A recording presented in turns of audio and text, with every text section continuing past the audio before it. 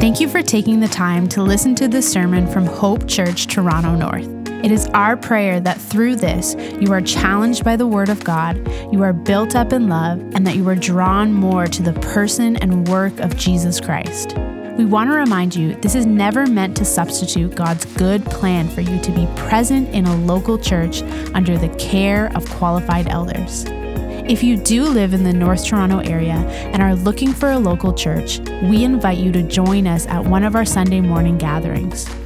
Our desire is that God would use this to encourage you with the hope we have in Jesus. So we're starting a new series today called Timeless, and it's, if we go back, do we have the title slide? So, Old Advice for a New Day. So we're just going to look into this book together, and we're going to look for what God has to say to us from it, and the things that are there are truly timeless. They apply back then, and they apply even now. And as we trust God and walk in them, we will see that our life will have some beautiful results. Now, to help us, though, I want to give us a little bit of an overview or review of how we got to the book of Proverbs. There should be another slide before. Sorry, Cho. So here's sort of a picture for you just to help you. Whenever you are looking at the Old Testament, it's good for us to understand how to properly interpret what we're reading. And so you have Genesis 1, God creates everything out of nothing. And then Genesis 3, there's the fall, which is sort of reminds us of the reality of what we're living in right now, that Adam and Eve chose to reject God and his plan for them, and then sort of made a mess of things, and we're all living in that reality now. Then you go to Genesis 12, and then God calls Abraham and promises him that if you heed my call and listen to me, there's going to be some blessing that come to your life. And then Abraham, like old boy, just gets up and says, I'm going. And he sort of becomes this picture of what it means to trust God by faith, walking into things that I can't see at all, but God says he's going to be good, and it's coming back, I promise. If not, I got it right here, so I'll just kind of yell from right here. But I'll just keep going. So after the call of Abraham, God fulfilled his promise, and Abraham has a son, and then his descendants spread out, and then eventually they are held captive in Egypt.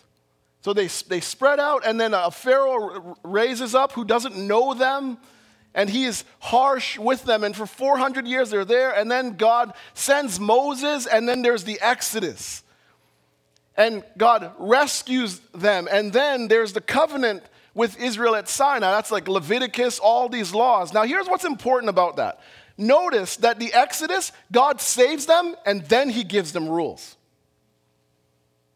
See, some people, they look at Christianity and are like, it's all just a bunch of rules. No, it's a reality of walking in grace. The rescue comes before the rules.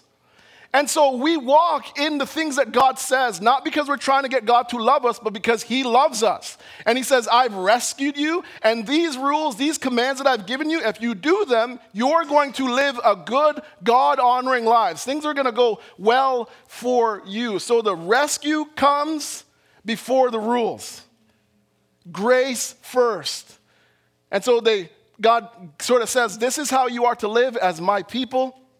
He promises them they're going to enter into the promised land, and then they actually enter in. Joshua and Judges is this picture of that. But then the people demand some things from God. They're like, we want to be like the nations that are around us, and so we want a king. And they get the worst king ever, Saul. This insecure, bullish, doesn't listen to anyone kind of person, a terrible king. And so it's gone again. I'm going to be doing dancing up here. You know, it's like juggling chainsaws. Okay, they request Saul. Saul's terrible. Then God sort of eventually says, I'm going to give you a king that's after my own heart. Then there's King David. So King David is appointed. And 1 Samuel to Chronicles sort of gives you that picture. And then David has some children. And eventually he has a son named Solomon. And Solomon is the one who writes some of the book of Proverbs. And then their life is sort of lived there. And then eventually you get the coming of Christ. It's gone again. Let me turn. I'm just going to look on this. Jesus comes, lives for us, dies in our place. The thing is, what you got to understand is Proverbs is written with all of the previous history in mind. So when you read Proverbs, what you're reading is someone who's fully informed of everything that's gone before in the history of the people of Israel. Proverbs is actually a picture of why we need Jesus Christ.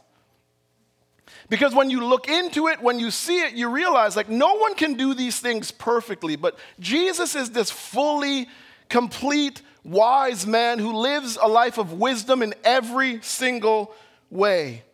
And then we're sort of, on the other side of the cross, there's us today. And so when we read Proverbs, what we've got to do is we've got to remember that we are looking backwards and that we apply everything in light now of the gospel of being in Christ.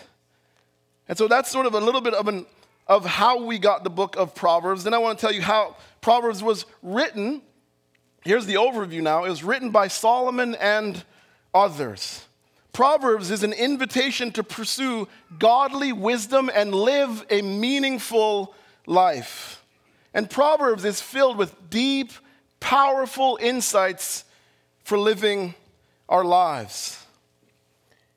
If you go through it, you'll see that God gives advice on a wide range of situations, how to navigate money, how to navigate self-control, how to navigate anger, speech, sexuality, temptation. All these things are there.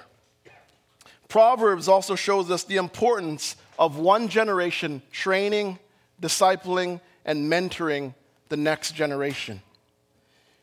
Proverbs 1:8-9 says, "Listen, my son, to your father's instruction, and do not forsake your mother's teaching.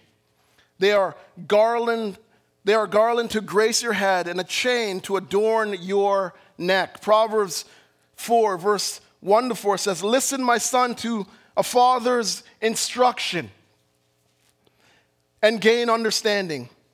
And I give you sound learning, so do not forsake my teaching." So you got this father who's saying like, son, listen to me.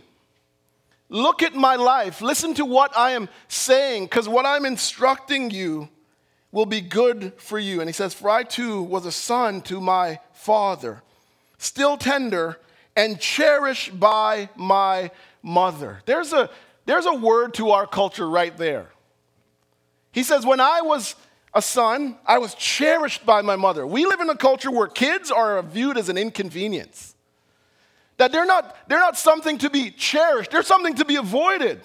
That if I have a child, then I can't sort of go about and doing my thing and living my life. And that's selfish. That's wrong. And that's what our culture promotes. But he says, I was cherished by my mother. Then he taught me and said to me, "Take hold of my words with all your heart. Keep my commandments, and you will live." I want to say something to parents and those expecting. Kids are a gift. And there's going to be days where you're going to feel like, who is sufficient for these things with them? But they are, if you see them as anything else other than a gift, you are going in a wrong direction. They're a gift from God, and you are to take care of them. They're a gift and they're a responsibility. A child coming into your life is no small thing. They're a gift and a responsibility, and we are to love them, and we are to teach them. Proverbs shows that. We are to love them and teach them. Teach them about God. Teach them about the holiness of God. Teach them about the grace of God. Teach them the gospel, that we made a mess of things, but that God in his grace sends his son to die in our place and put things right. Teach them that God is a shepherd. That there's never been a moment in your life that he has left you on your own. Teach them that God is a provider, that when they sit at your table And the food that is there, you say, this didn't get here by accident. The clothes that you get to wear, the car that you get to drive in, the friends that you have, the bed that you sleep in, all of those things are there because God provides. And you put that in them. You get them ready for life outside your house. You put the word of God, the truth of God in them so that they're ready for when somebody tells them some nonsense outside your house. You get them ready to do battle. Teach them the importance of family. That family is not something to be wasted. That it's not something to look on with judgmentalism. That yes, family can be tough. Yes, family can be messy, but teach them to delight and enjoy in family. Teach them about the church. That yeah, it's a messy bunch of people that hurt one another, but it's God's people. And that we need one another, that we are to stick together. Teach them to respect authority. Again, our culture hates authority. Get your child ready to say, authority in your life is a good thing when it's handled well. Teach them to respect authority and work hard. Teach them to enjoy life. Life's hard. We all know that. But there's some good things about life. There's nothing like being at a barbecue with your family in the summertime. You know that breeze blows through, you smell the cooked food. You're like, I could stay here forever. Teach them to enjoy life. Teach them to choose friends wisely. We're in this spot right now with our oldest boy. And I let him go to school, and almost every day I want to cry as he gets out the car. Because I'm like, I can't make every decision for him now. And I want him to make good friends. I want him to be wise. I don't want him to make the mistakes his dad made. Following the wrong crowd, getting in the kind of trouble his dad got into. But we're trying to help him, and you are to do the same. Teach them to choose friends wisely. Teach them to be good people and to treat people well. Get them ready for life outside your house. And to those with adult children, you're like, Marv, I've raised my babies. Pray for your babies. Pray that they would walk with God. Some of us have kids, they're not walking with the Lord. Go on your knees, ask God to speak, change their heart, rescue them, and walk with Him. Pray for them to walk in the wisdom that you've shared with them. See, parenting is an opportunity to help another human being live a good life. That is how we are to see it, an opportunity to help someone live a good life. And we never want to waste opportunities. And I don't want to waste my opportunity today to talk to you about trusting and fearing God. Trusting and fearing God. See, when we trust the Lord, the reason why I want to talk to you about this today is when we trust the Lord and fear the Lord, there is life-changing results that come to us. My heart today is I want you to see the blessing and the benefits of trusting God. Look at Proverbs 3, 5-8. It says, trust in the Lord with all your heart and do not lean on your own understanding. In all your ways acknowledge Him, and He will make straight your path. Be not wise in your own eyes. Fear the Lord and turn away from evil. It will be healing to your flesh and refreshment to your bones. There's wisdom. There's wisdom in trusting the Lord. That is our first point. Proverbs 3:5 says, trust in the Lord with all your heart and do not lean on your own understanding. The Christian is called to trust God. The verb here means to, that verb for trust in Hebrew means to lay face down flat on something. Just picture a person laying flat on a massage table. What the Bible calls us to do is to put our whole life, the weight of our life, on God. There's a total reliance on Him. See, trusting God means I trust Him with my past. There's some things that I did back there. But he looks at me and he says, you're my child. And those things back there are as far as the east is from the west. And so I don't wake up full of shame. I wake up full of joy because it's all in the past. I trust God with my past. I trust God with my present because he says that he is my shepherd and that he is with me all the time. And so, yeah, there's a moment I might feel alone, but that is not true. God is with me in the moment right now. So I trust him with my past, I trust him with my present, and I trust him with my future. He's made some promises to me, and he ain't gonna fail on any of them. And so I look and I say, I trust you completely. I am betting my life on the truth and on the wisdom of God. And the trust has to be total and exclusive. You're like, where do you get that? Verse 5, with all your heart. My mind, my emotions, my will, all of it is in full surrender to God. I'm trusting him completely. Now, it's not easy for us to trust God.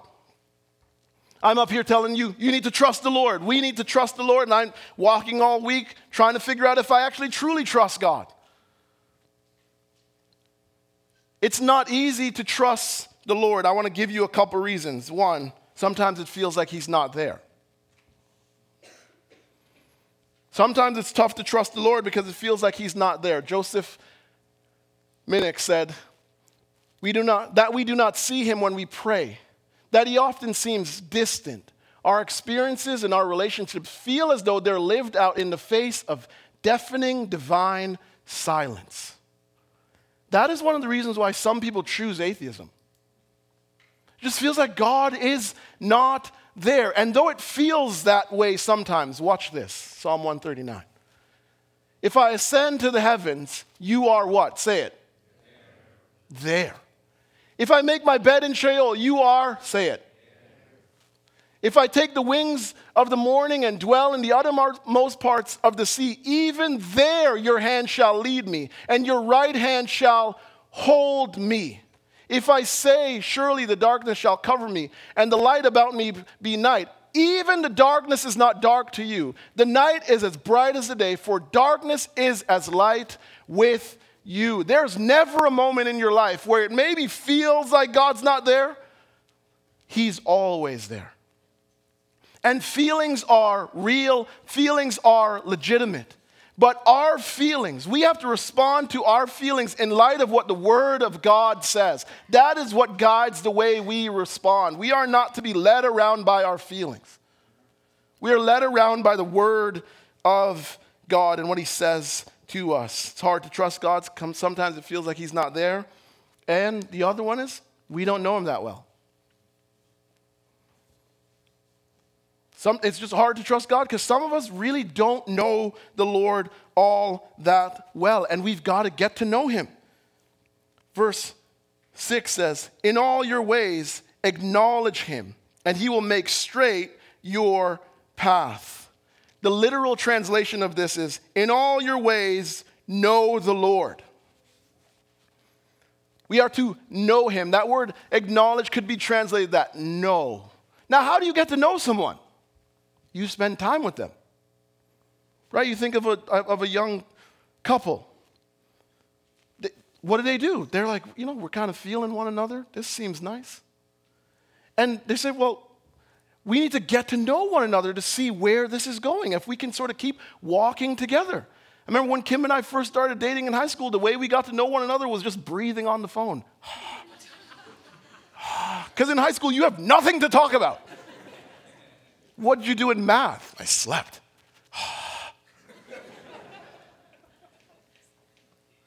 But you got to get to know one another. They go on dates. They prioritize each other. It's the same thing that we have to do with God. We got to get to know him. I want you to turn to somebody and just say, we got to get to know him.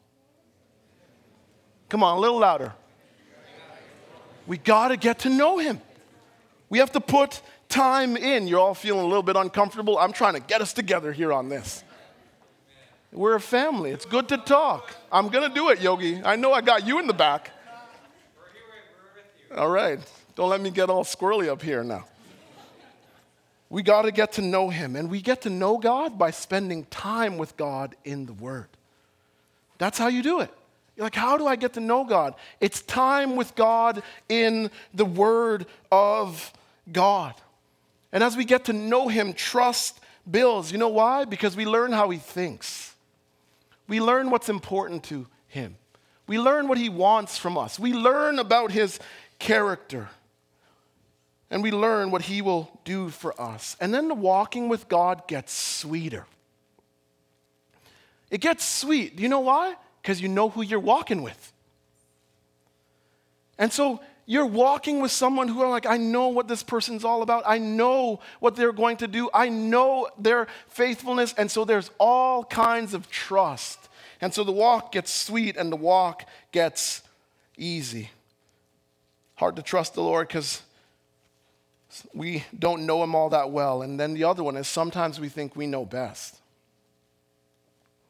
Hard to trust God because we think sometimes we know best. And God knows this about us. You know why? How I know? Because he says it. It says, and to not lean on your own understanding. God knows we have a tendency to just say, I can figure this out. I know best. I can do it without God. See, we have some common sense. We have some wisdom. We know some things, but we don't know all things. God is the one who knows all things. The root of this verb, lean, again, means to put your entire weight on something. God looks at us and he says, Marv, do not put all of your weight on yourself. Throw all of yourself onto me. Because I can handle all of it. I can take all the weight of your life. I can take all that you need to live life. He says, do not trust in yourself. Trust in me. And you want to know if you are leaning on yourself? You want to know if in your life you are leaning on your own understanding? Here are some ways you can know. There's no prayer. Tough situation shows up, you just try to figure it out. Let's make a plan. There's no falling on your knees and asking God for wisdom and for help. There's no prayer. There's no reading the Word of God. What does God's Word have to say in this situation? There's no seeking counsel. The Bible says in Proverbs, it says, in the abundance of counselors, there is wisdom. If you're about to make a decision in your life, what the Bible says to do is to talk to someone, to seek counsel, to seek somebody who's lived a little bit more life than you and get counsel. Maybe you get counsel, but when the counsel comes, you just disregard it. You're trusting in yourself and not the Lord. See, when we disobey this command, what we're doing is we're disrespecting God. Because we're looking at God and we're saying, you are not trustworthy. We're looking at God and we're saying, you don't know better than I know. And Proverbs 28:26 says, whoever trusts in his own mind is a fool. I don't say that to be disrespectful. I'm just telling you what the Word says. That when we trust in ourselves, it is foolish. Foolish decisions are going to be made because our understanding is limited. But when our mind is renewed by the mind of God, wise decisions get made all the time. In your life, there's going to be stress. This week, there's going to be stress. This week, there's going to be things that frustrate you. This week, there's going to be things that tempt you. There's going to be things that confuse you. This week, or maybe in a few weeks, there's going to be a decision that needs to be made, and if you make the wrong choice, it will have life-altering consequences. There's going to be challenges. There's going to be disappointment. There's going to be anger. There's going to be doubt. And the Bible tells us in those moments what to do. Trust in God. To turn to Him and ask for help. In dependence on prayer. Why? Because God is more competent than we are. And sometimes that's hard for us to receive. That I'm not the smartest person on earth. That I don't know it all. That God knows better than me. That he is far more competent and calls me to turn to him. See, verses like this get you ready for the battle that's coming around the corner. Because it tells you what to do. Turn to God. And when we go to God, he will give us the wisdom that we need. It says that he will make our path straight. That is the reward of trusting God. Our path will be made straight. The path is straight because through knowing God and his word, knowing what he wants from us, knowing what he has done, we will be able to make the right decisions in every challenge and situation.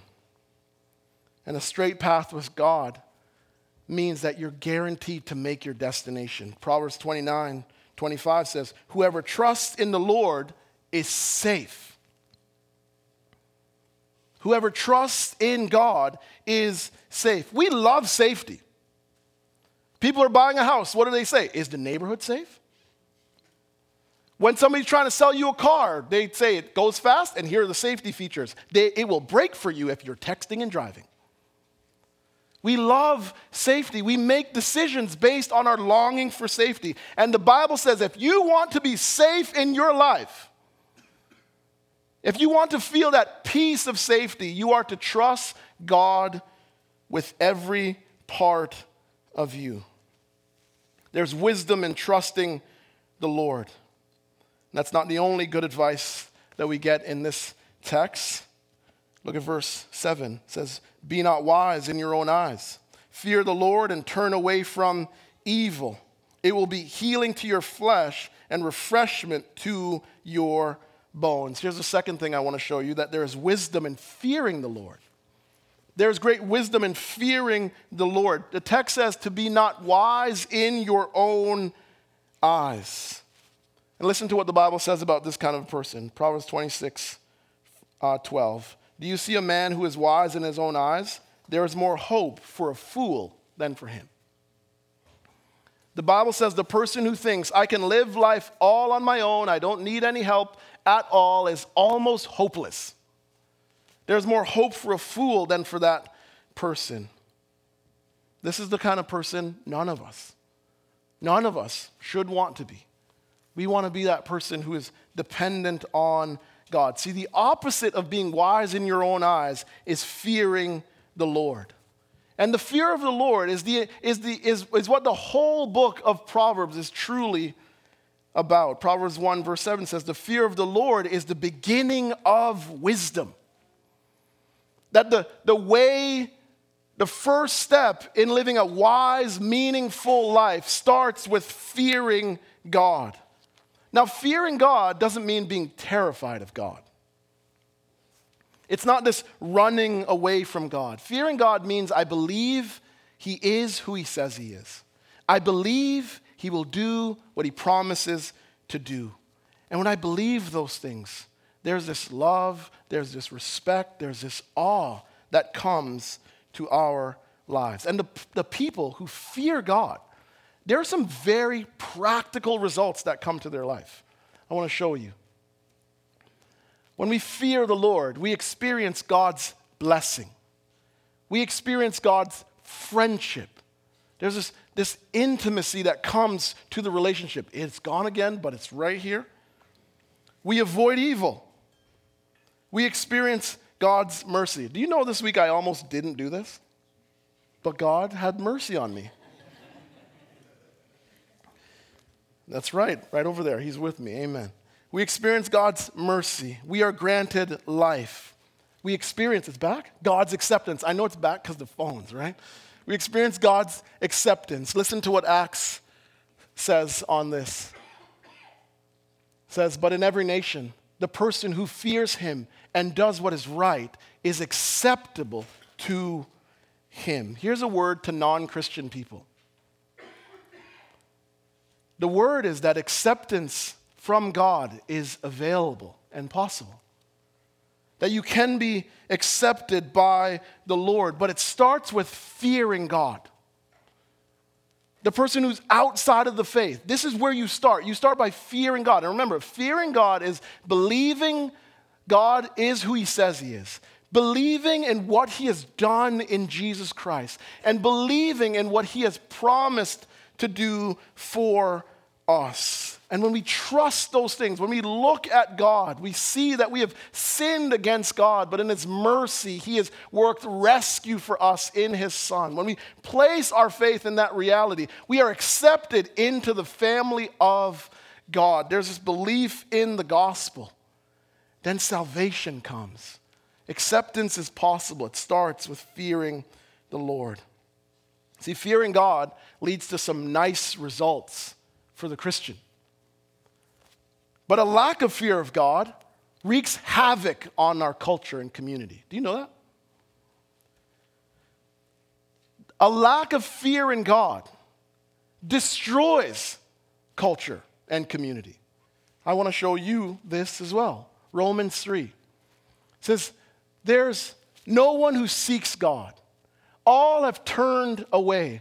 All alike have become worthless. There's no one who does what is good, not even one. Their throat is an open grave. They deceive with their tongues. Viper's venom is under their lips. Their mouth is full of cursing and bitterness. Their feet are swift to shed blood. Ruin and wretchedness are in their path, and the path of peace they have not known. Why? Here it is. There's no fear of God before their eyes. See the dope dealer in the neighborhood? You know why they do it? There's no fear of God. The gang violence that plagues a community just in here behind us, you know why that is? There's no fear of God. The shootings that we see on the news, people shooting one another on the 401, whatever it is, why is that? There's no fear of God. The racism that we see sometimes in our community towards one another, why is that? There's no fear of God. The rejection of authority. Leaders who are deceptive, we cannot trust them.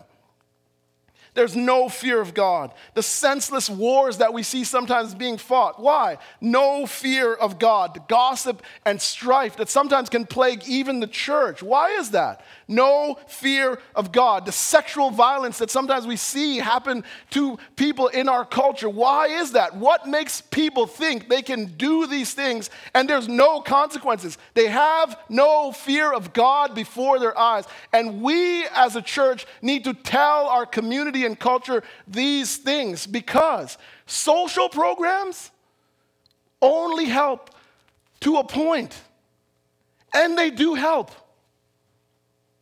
There's nothing wrong with a social program trying to make the community better, but that will only go so far. What makes lasting true change is a growth in the fear of God. And we have the opportunity to say, do you want to see these things get right? It does not start with trusting ourselves, trying to figure something out. It starts with us falling on God, asking for his help. He tells us the way to get it right, to trust in him and not trust ourselves. A lack of fear of God destroys community and culture. And the truth is, we're living in that right now. And so we are to pray and share that the fear of God would grow so that true change can come. Trusting the Lord has rewards. So does fearing the Lord. Verse 8 says, it will be healing to your flesh and refreshment to your bones. See, we need healing and we need refreshment, what the Bible talks about, that we need this because of sin.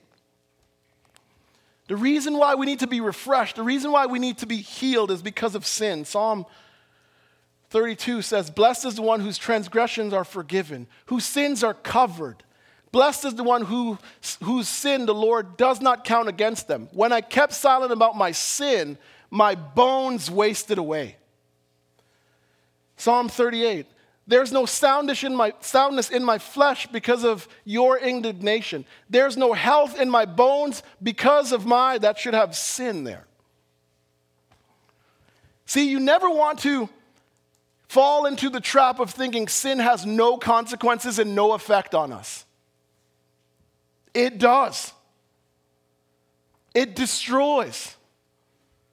And so sometimes we drift in and think like there's nothing that's going to come from this. The Bible says that sin actually harms you emotionally and spiritually. Never fall into the lie of thinking that it makes no difference, because it does. It harms us. And so we need healing and refreshment, and this healing and refreshment comes from getting wisdom. It says wisdom is supreme, so get wisdom. And whatever else you get understanding. For there are life to those who find them, and health to one's whole body.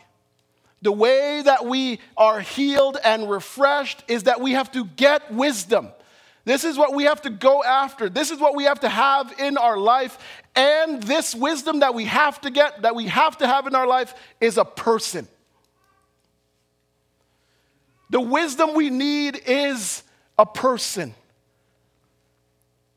1 Corinthians says, we preach Christ crucified, a stumbling block to the Jews and folly to the Gentiles. But to those who are called, both Jew and Greeks, Christ, the power of God and the wisdom of God.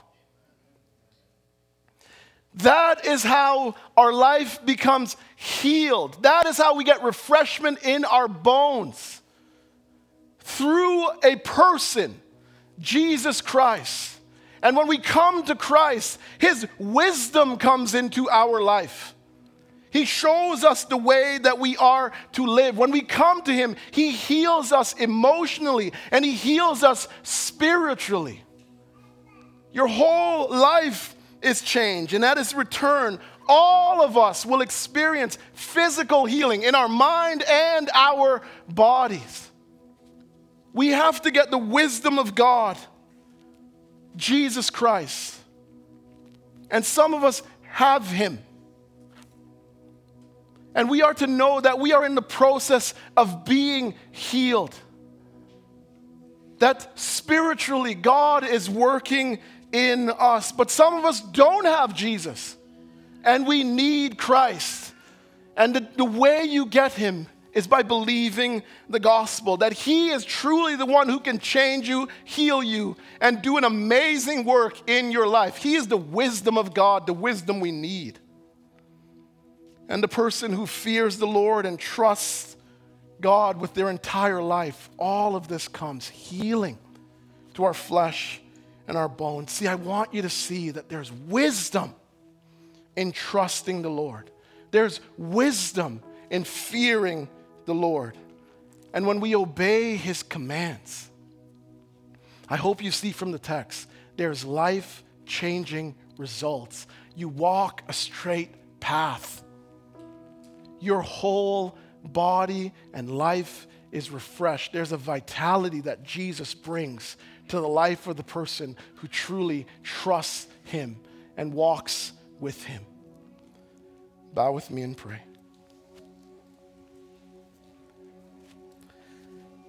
I just want you to stand right now with me as we do this.